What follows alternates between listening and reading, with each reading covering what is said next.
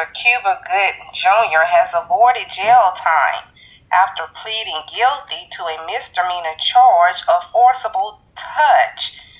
On Thursday, October 13th, the 54-year-old reached compliance with his plea agreement, as confirmed by Emily Tuttle, a spokesperson for the Manhattan District Attorney's Office. Said this indicates that for the past 6 months, he's attended alcohol and behavior modification treatment and counted 0 new arrests. The news outlet reported Gooden Jr. also pleaded guilty to a lesser harassment violation that will always remain on his record, but no criminal charges will remain. The actor initially entered the plea deal in April, although he was accused of violating 3 women at various Manhattan venues in 2018 and 2019. The deal was for 1 incident. In his plea, Gooden Jr. confessed to kissing a waitress in the mouth without consent, saying, "I apologize for making anybody ever feel inappropriately touched." He expressed at the time, "I am a celebrity figure. I come into contact with people. I never want them to feel slighted or uncomfortable in any way." Hearing about this back when it happened, it was just so shocking to me. Cuba just never seemed to be the type, to me, for something like this to go on.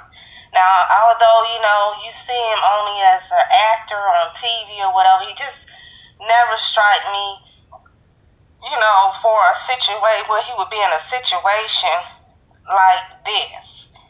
But, you never know. Now, rapper Gunna was denied bond for a 3rd time, with the judge arguing concerns over witness intimidation. The denial happened after a co-defendant said they would whack someone on behalf of the rapper, with Gunna's legal team arguing there's no evidence to support the prosecutor's claim. Now, Kim Kardashian has spoken on Gunna's situation, bringing light to his circumstances while calling for his release. She said, "Imagine sitting in a jail cell for 155 days with no bond when the only evidence against you is a ticket for an unrelated window tint and someone saying you weren't in a gang." The social media personality and activist then broke down the facts of the case in another portion of her Instagram story, saying one of the points focused on witness intimidation. Kim Kardashian noting not one person had said Gunna threatened him or had anyone else threatened. She then pointed out that there is no evidence connecting Gunna to a single crime, and that although his trial is in January, it may be continued. Said this means Gunna may be in jail even longer. And she's right. Now, I don't know, a lot of people are saying they feel real sorry about Gunna actually being in this situation as opposed to Young Thug. And she's really been an advocate on having Gunna released, or out on bond. Singer Neo, he had a legal request to find his estranged wife, Crystal Renee Smith, in contempt. And it was shot down by a Georgia judge, stating that he ruled that Crystal, and she's 36, had not violated her court order and that the former model could continued to post on social media. Ne-Yo's attempt to mute his former lover after she aired out his alleged cheating ways. You know, wow, he's just, he's just at her for whatever. And again, he was the problem in this marriage. Now, he didn't want her to be able to post on social media anymore. It's just crazy. He actually claimed in a motion that Crystal was costing him money to the tune of $400,000, saying is what he has lost approximately in wages associated with public appearances, professional bookings, and promotional efforts related to the promotion of his new musical project.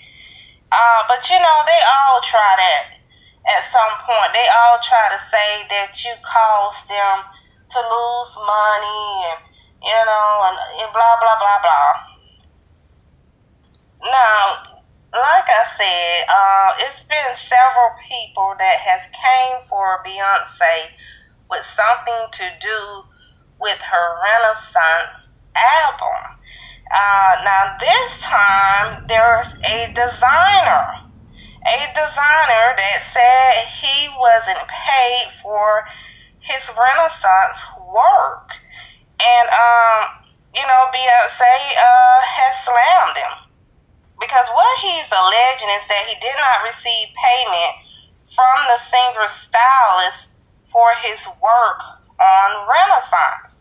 But Beyonce's team, they're firing back saying that he did get paid and saying it is deeply troubling that the designer has posted damaging statements about his name is Maureen Senafonte, regarding non-payments for work completed.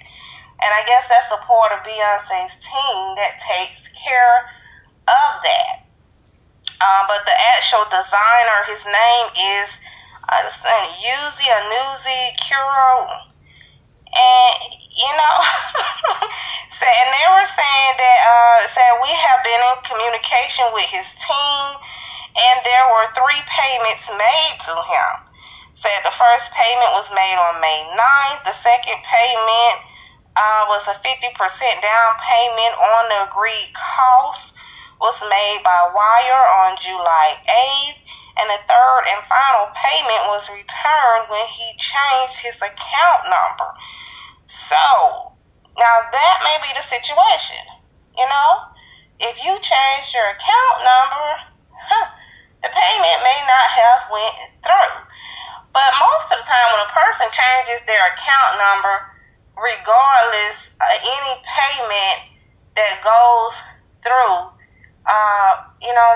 it just rolls over to the next account.